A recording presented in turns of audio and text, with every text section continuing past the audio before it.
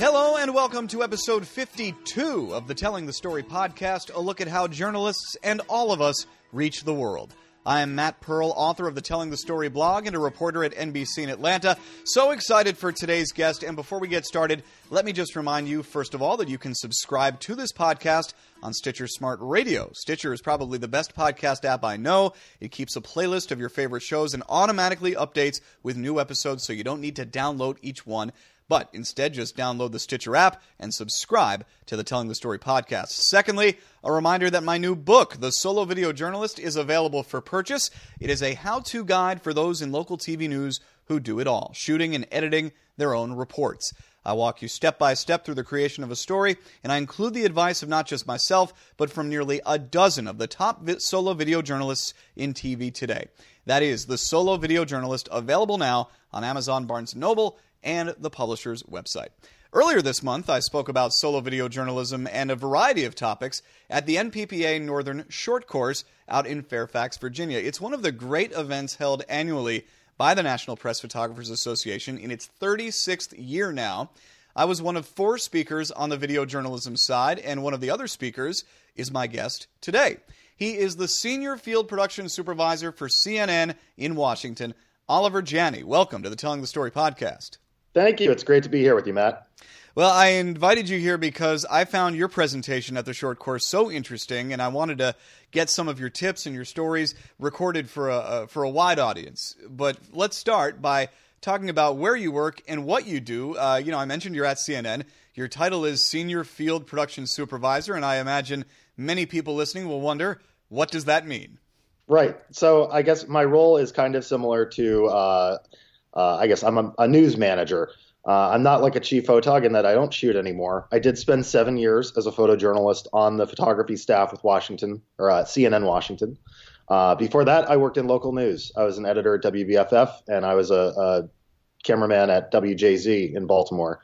So about a year and a half ago, I switched from the street to an office. Having said that, I do spend time in the field still, but it's in more of a supervisory role. When CNN goes out to cover a big story, we tend to send a lot of people. We have a big footprint. A good example of that would be the conventions, where we had literally hundreds of staffers on the ground. When we cover the big breaking news story, generally we'll send somewhere on the order of 30 crews out. So coordinating all of those assignments and all those people on the ground and making sure people have what they need and the support that they need.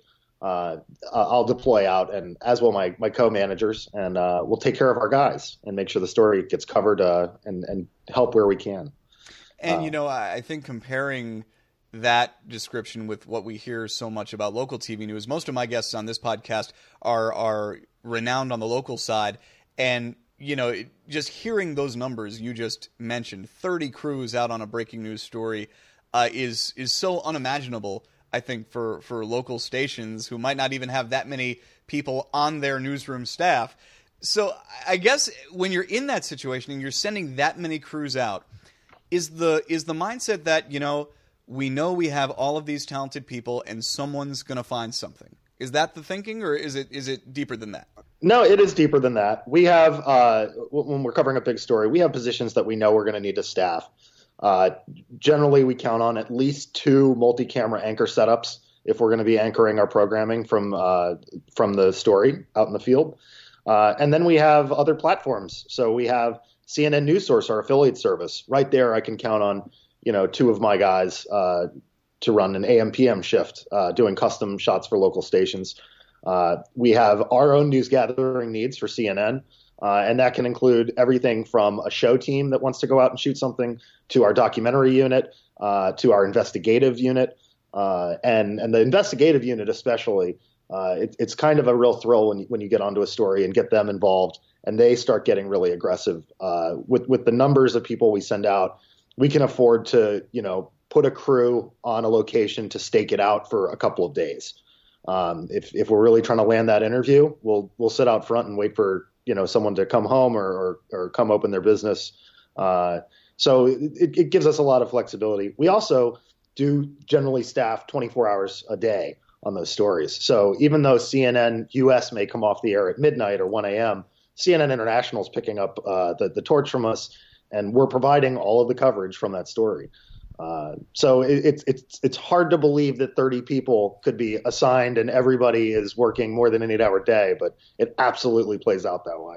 So if you have 30 crews on a story, how many of those crews are expected to produce content for air on a given day? Is it all 30, or are there some that it's kind of like you said, where you're kind of sending them out on a hunch or on a gamble, and if they come back with something, beautiful, and if not, it's a sunken cost? No, we hope that everybody comes back with some goods at the end of the day, and whether that's live shots or enterprise work. We have put photogs out in the field before without a producer, without a correspondent, to just try and turn something on their own. Sometimes going in with a really low profile can bear some really good fruit. So that's something that we've started to play with, and I think we're going to do more of. But I say 30, and that's kind of a generalization. I'd say for a really big story on the low end, we're looking at 20, 25. And then you take these really unique days like we had last year with the political campaigns, where the jump from Iowa to New Hampshire. So this was a situation where I believe we had more than 70% of our domestic staff deployed. And I had them in two cities. I had them in Des Moines and I had them in Manchester, New Hampshire. And we had a blizzard bearing down on Iowa on caucus night. So I needed to move like almost 30 people from one state to another the next morning. And so we actually called an airport Marriott in Kansas City, booked about a third of the hotel, and told everybody, as soon as you're done, I know you're tired, just drink a Red Bull, get down to this hotel. We're going to book you out of Kansas City in the morning because it's below the snow line. But so some tense moments there that we knew were coming. But that was, covering last year in that campaign story. That was just really, really unique. It really pushed us to our limits, but we came through just fine. So let me ask you, kind of segueing from that into the obvious question, what is it like working for CNN in 2017, particularly, and I know you talked about this a little bit at Northern Shore Course, but given everything going on with the current president and administration and the often adversarial relationship that they've had with CNN, how does that change what you do? How does that change what the network has done? And how does that change what your crews do on a daily basis? Well, it hasn't changed how we do our jobs one bit. We're still doing our jobs. And I think, if anything, it's made everyone recognize just how important our jobs are to a functioning democracy. You say adversarial. I think there's the White House has developed an adversarial relationship with a lot of the media. Certainly, we've been singled out. I think we wear that as a badge of honor. That's just fine. We recently had the president of our network, Jeff Zucker, say, the era of access journalism is dead. And I think there is some truth to that. Now, I still have crews assigned every day to cover the White House, in the White House. But, some of our best breakthrough reporting wasn't from people sitting in that briefing room. It was from the incredible amount of information that's been coming out of the agencies. And that's been interesting. It's been different. I think what's different this time around than the last administration when they came in is there is a certain level of chaos, and it feels like we're getting a breaking news story every day or every other day. And so I don't think anyone is frustrated. I do think we have people that are tired. It's exhausting maintaining this pace. But thankfully we have these great resources. So just this week, I brought in a crew from Atlanta and a crew from New York, and they're going to stick around for a couple weeks in Washington, and they're going to do all the assignments that our DC-based staff do. And we just needed to get some fresh blood and be able to give some of our people some time off to catch their breath. Has the pace quickened or slowed down since 2016? Which again, that's going to be. You mentioned just the change between Iowa and New Hampshire, and that just seems like one of those years where I know so many of my colleagues in the media who I've talked with, they just felt exhausted by the time they got to December. You get into this year, and like you said, it does feel like a breaking news story every day. Yeah. Well, it certainly does in Washington, D.C. I think that's the difference. Now the story is localized to Washington. We have a new Congress. We have a new administration. The story is very much in the Beltway. Whereas last year, covering the campaigns, I mean, we had, more than 10 candidates on each side to follow. And they were going from state to state to state to state. So last year, it was lots and lots of planning and logistics of how do we get someone to this city? How do we get someone to that city? How many do we need? Whereas now, because it's in Washington, this is our largest photography staff in the U.S. based in D.C. We have 28 guys, 27 guys and one wonderful woman on staff in Washington that are based there. And that's because we have the federal government to cover. We're also part of the press pool. So when you read about the pool cameras going into the Oval or covering events that are deemed pool only by the White House, those are our guys. Every fifth day, it's two CNN photographers in the motorcade with the president or on Air Force One if he's traveling. And we also share responsibilities at the State Department and the Pentagon. And on Capitol Hill.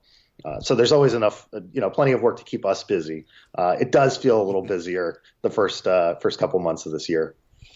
This is the Telling the Story podcast. I'm Matt Pearl. He is Oliver Janney, Senior Field Production Supervisor for CNN in Washington. Oliver, the big reason I wanted to chat with you tonight is because I really enjoyed your presentation at Northern Shore Course, your perspective on photojournalism and this industry. And you mentioned this before arriving at your current job, you were on the ground for 7 years with CNN. Mm-hmm. And I can only imagine as hectic and chaotic as things are for you as a manager, it's a far calmer life and probably a far more regimented life than life in the field. Go into detail about just what that was like being on the ground for as many years as you were. Well, so to be honest, when I came off of the street and into management, I was still the new guy on the photography staff in DC. I was their most recent hire from the 7 years from when I got hired to when I became management. We didn't hire anyone new. There just weren't any openings. And there's a reason for that. People get these jobs and they want to finish their career there. Because I think there's a certain element of adrenaline, and I think there's also a certain element of just recognizing the importance of the stories that you're covering. And I certainly felt that as a shooter. My boss and I constantly go back and forth and remind each other that our staff has the best jobs in TV. I mean, they call it life in the slingshot. You are at home, your phone rings, and that call could send you, to Philadelphia or Kuala Lumpur, Malaysia. And I got both of those calls. When I was a photojournalist, I went around the world twice for CNN. I did a trip to the Middle East with the Secretary of Defense that took us to several countries. We spent a night in Kabul, Afghanistan. We flew on an E-4B, which is an interesting military aircraft. It's painted like Air Force One, but the plane was designed to withstand nuclear fallout. Oh, wow. They call it the Doomsday plane. So that was what we flew from Andrews over to the Middle East, and then we switched over to a different kind of aircraft. But you just constantly find yourself in these situations where you're like, is this real? What am I doing here? And my guys that cover the White House, I know they feel the same way. Every time they're standing under the wing of Air Force One or they board up into the press cabin, you have to kind of pinch yourself a little bit and say, this is awesome. But it's an interesting existence. It's certainly a hell of a lot of fun if you have a passion for what you're doing. If you don't, then I could see it just being a living hell, right? You do spend a lot of time on the road. One of the most important things amongst our staff is the culture that we have. If you're going to spend 27 days straight overseas with a producer from New York and a correspondent from LA, you better be a pretty easy guy to get along with. So I do think that we're, 80 something strong. And we're all kind of like mind about that this job is, you have to have just a mastery of photography and editing and lighting. But it's almost a bigger part of the job that you just have to be a good person and you've got to believe in the mission. Mm.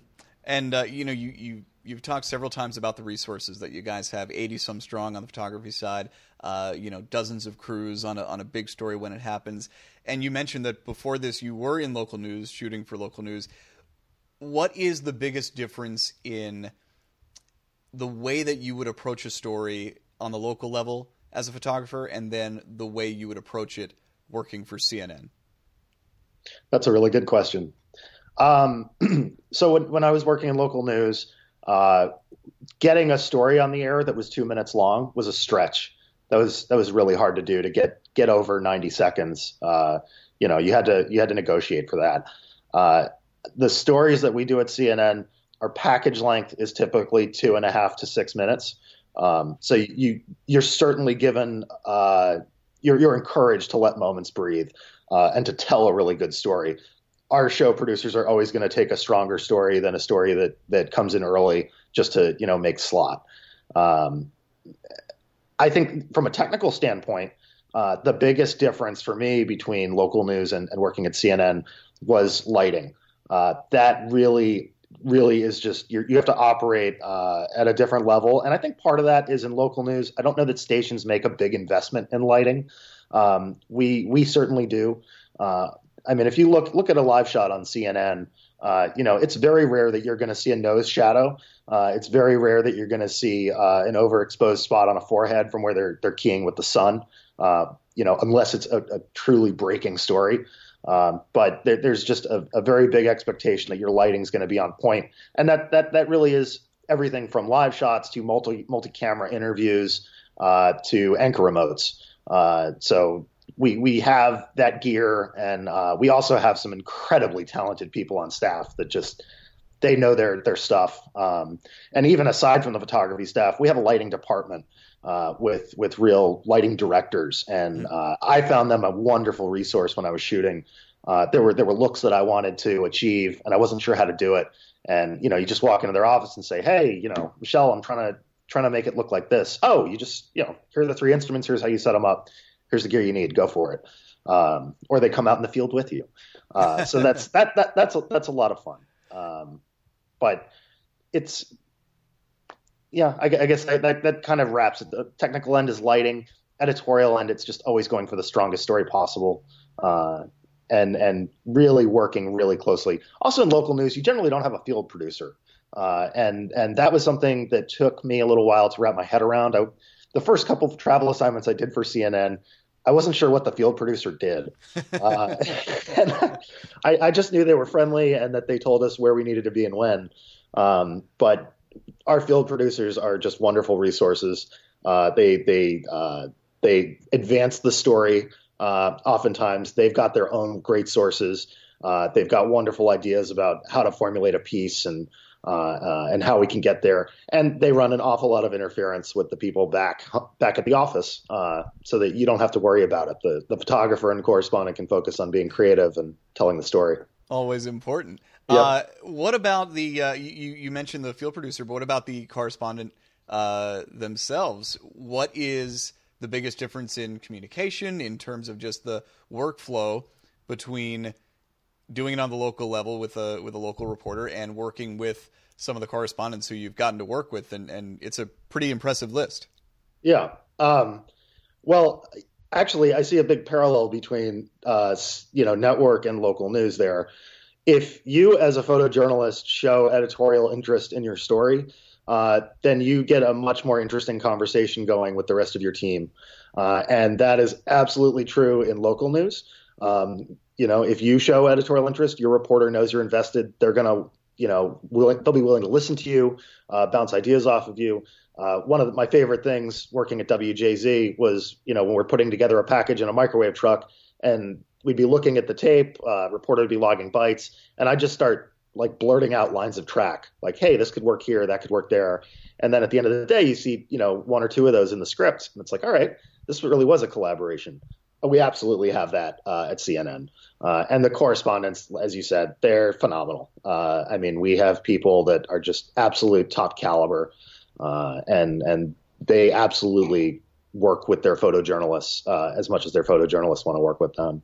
I think that's a very interesting point you just made about the photojournalist contributing in just the brainstorming and the idea gathering for a story. Because I can tell you, and as I mostly work on my own, but on the rare occasions where I do work with photojournalists, it can be a challenge sometimes to have those conversations, and I typically initiate them because when I get to collaborate with someone, I love to do it, and you can always sense when the other person is willing to do that back, and the difference that makes on a story. I think that's such a good point for anyone in this business to not underestimate your own role and your own perspective and what your voice can bring to a story, even if you're not the person voicing that story. Right. Absolutely. And, don't assume you have someone you work with figured out.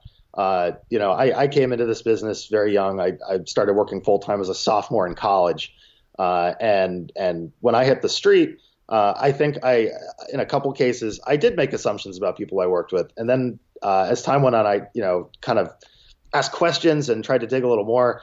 And you've got to just realize everybody's got their own career path, their own experiences, and they can just lend such strength to a story, and strength to your experience. I mean, your experience doing your job, right?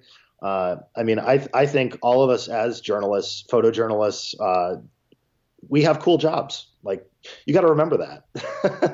You have to be excited about it. One more question I wanted to ask you on just the technical side of your job, and then I want to get to advice for younger journalists. But you told a very memorable story at Northern Short Course about how you captured the sound of a space shuttle, and I was hoping you wouldn't mind retelling that story here. Sure. So I'd say one of the coolest assignments I got to do when I first got to CNN was I went down to cover shuttle launches from Kennedy Space Center for News Source. And the first time I went down, everyone said, "Oh, this is going to be so cool." My boss said to me, "We're paying for you to go to Florida to watch a rocket get launched. Like, this is cool." I knew it was cool. We got down there. It was a day launch, and watching the rocket go off, or the shuttle, and go up, it was an impressive sight, but far more impressive sound.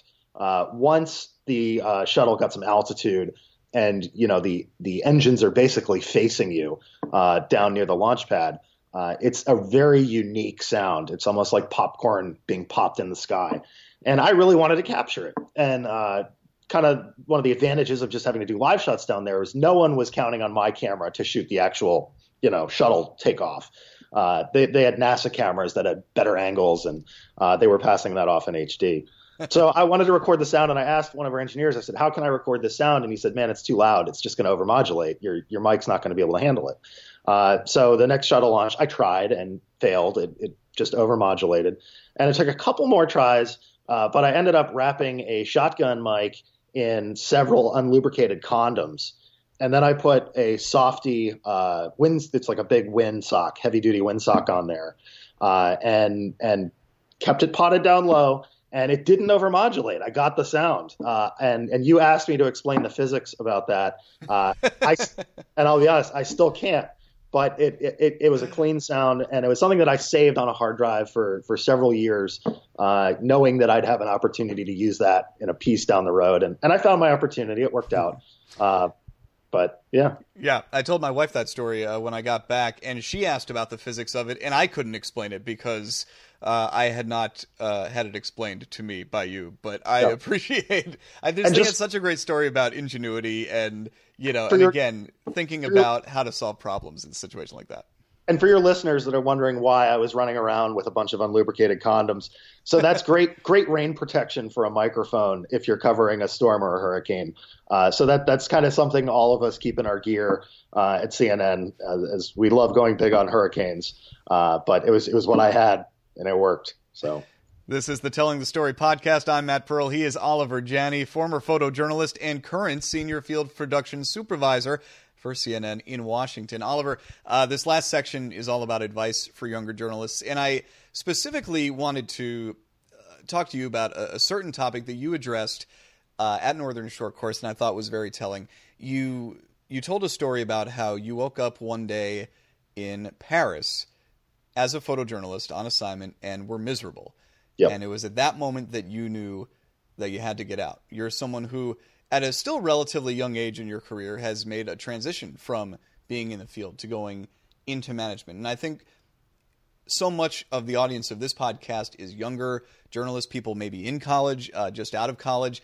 starting to think about their careers. And I know one thing I always say is, don't just think about what you want to be doing when you're 30. Think about what you want to be doing when you're 40 and 50 and what your life will be like. So I was hoping you would talk a little bit about your journey and about how you balanced those facets of your life and your career as you moved along in your young adulthood. Sure.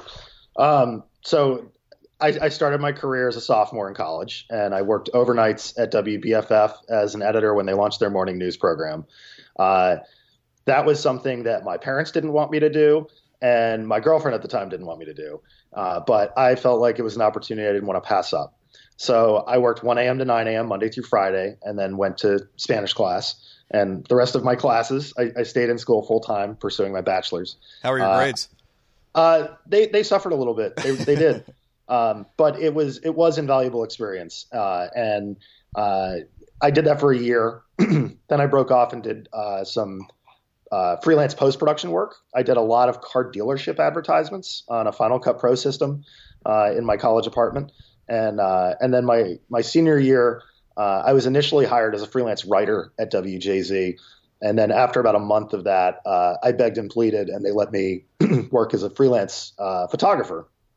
So I did that for 13 months and then was hired on as a staffer.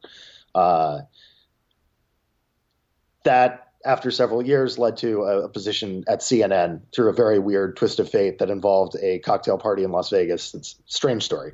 Of course. But it actually really came back to who I was having that cocktail with in Vegas. And it was a guy named Les Rose, who used to be a photojournalist with CBS in Burbank. He shot the brilliant Steve Hartman series. And I met him at the NPPA workshop in Norman in 2004. And that 1 week truly changed the trajectory of my career. I thought I knew what I was doing before that. And I came out of that week questioning everything and excited and just fired up, and made friends with Les. I would encourage anyone early on in their career to seek out either the Norman Workshop or any number of NPPA educational events, because they really do a nice job of exposing you to new ideas and kind of best practices for the craft. Yeah, and then you become a photojournalist at CNN, and you do it for 7 years, and you're living out of a slingshot. And then you decide, I don't want to do that anymore. Yeah, I kind of hit the wall. I hit the wall with the travel. My then girlfriend, now wife, and I had a conversation before I took the job with CNN about how this was going to change our lives, in terms of especially me being on the road.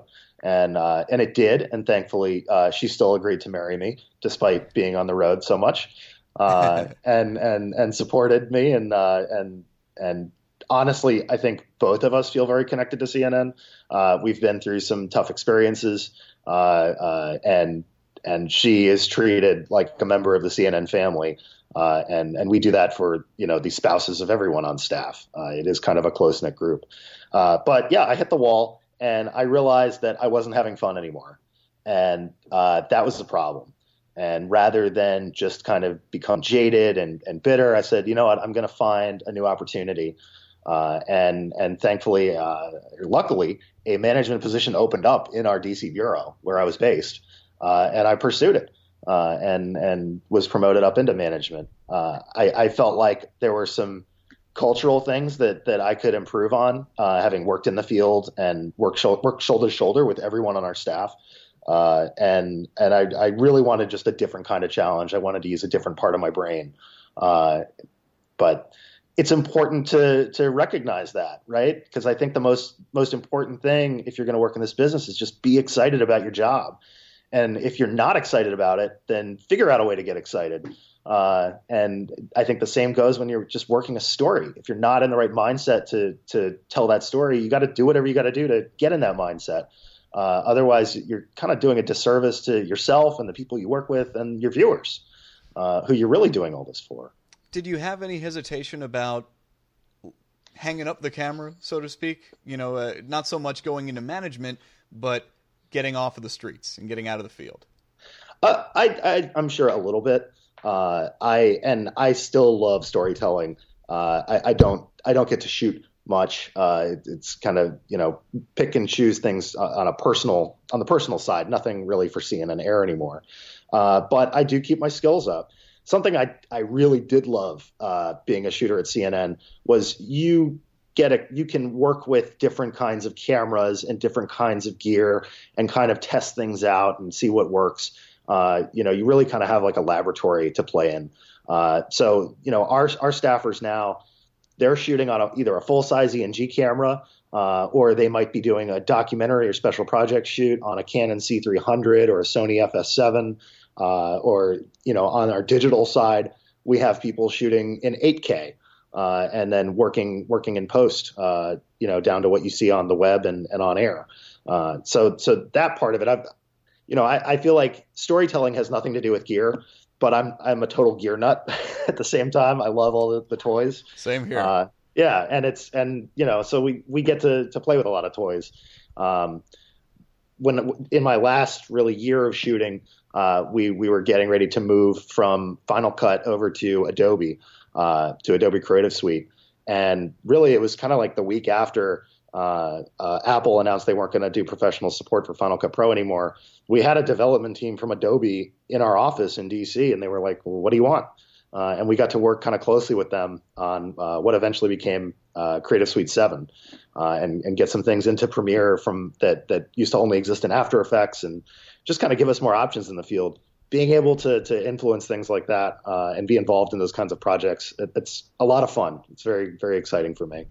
So for people listening to this podcast who might be young in their careers, what would you can never say when or if you'll hit the wall doing this kind of work. And some people never hit the wall. Some people spend 30, 40 years in the life of whether it's a photojournalist or a correspondent or MMJ or whatever.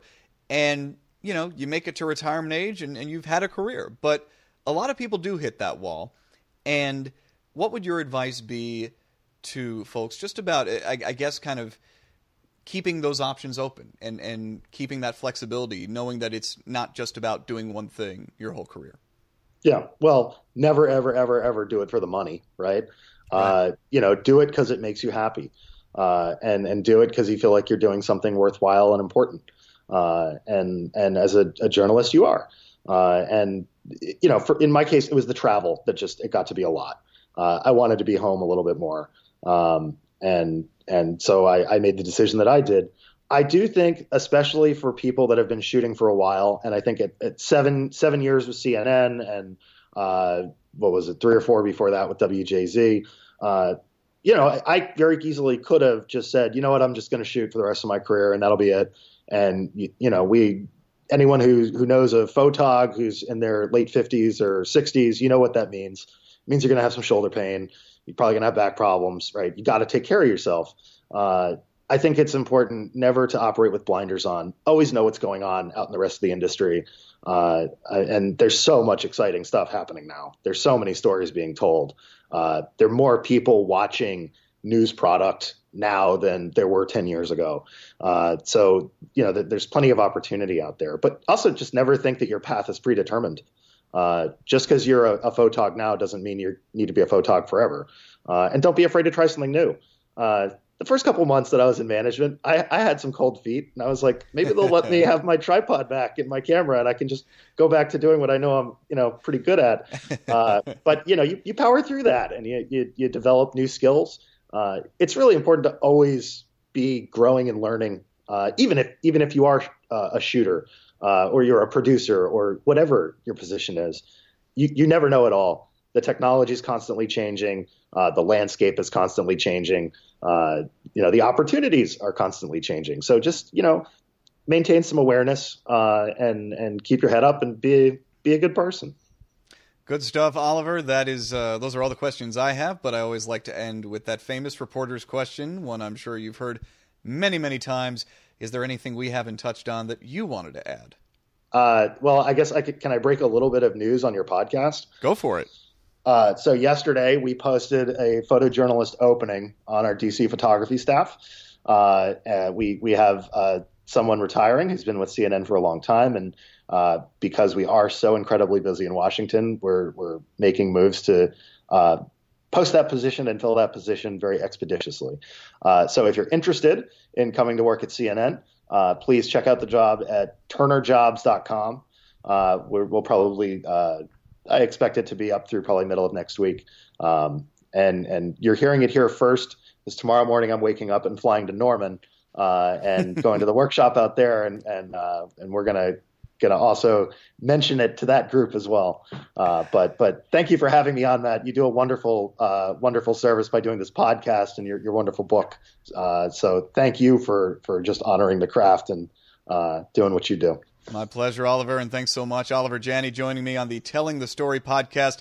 Look forward to seeing all that you do down the road, and that job will be available for at least maybe a week or so after this podcast goes up. So if you're listening to this within the first week and you want to work for CNN, get that resume and get that application filled out as quickly as you can. Oliver, thanks so much for joining me on the podcast. Thank you, Matt.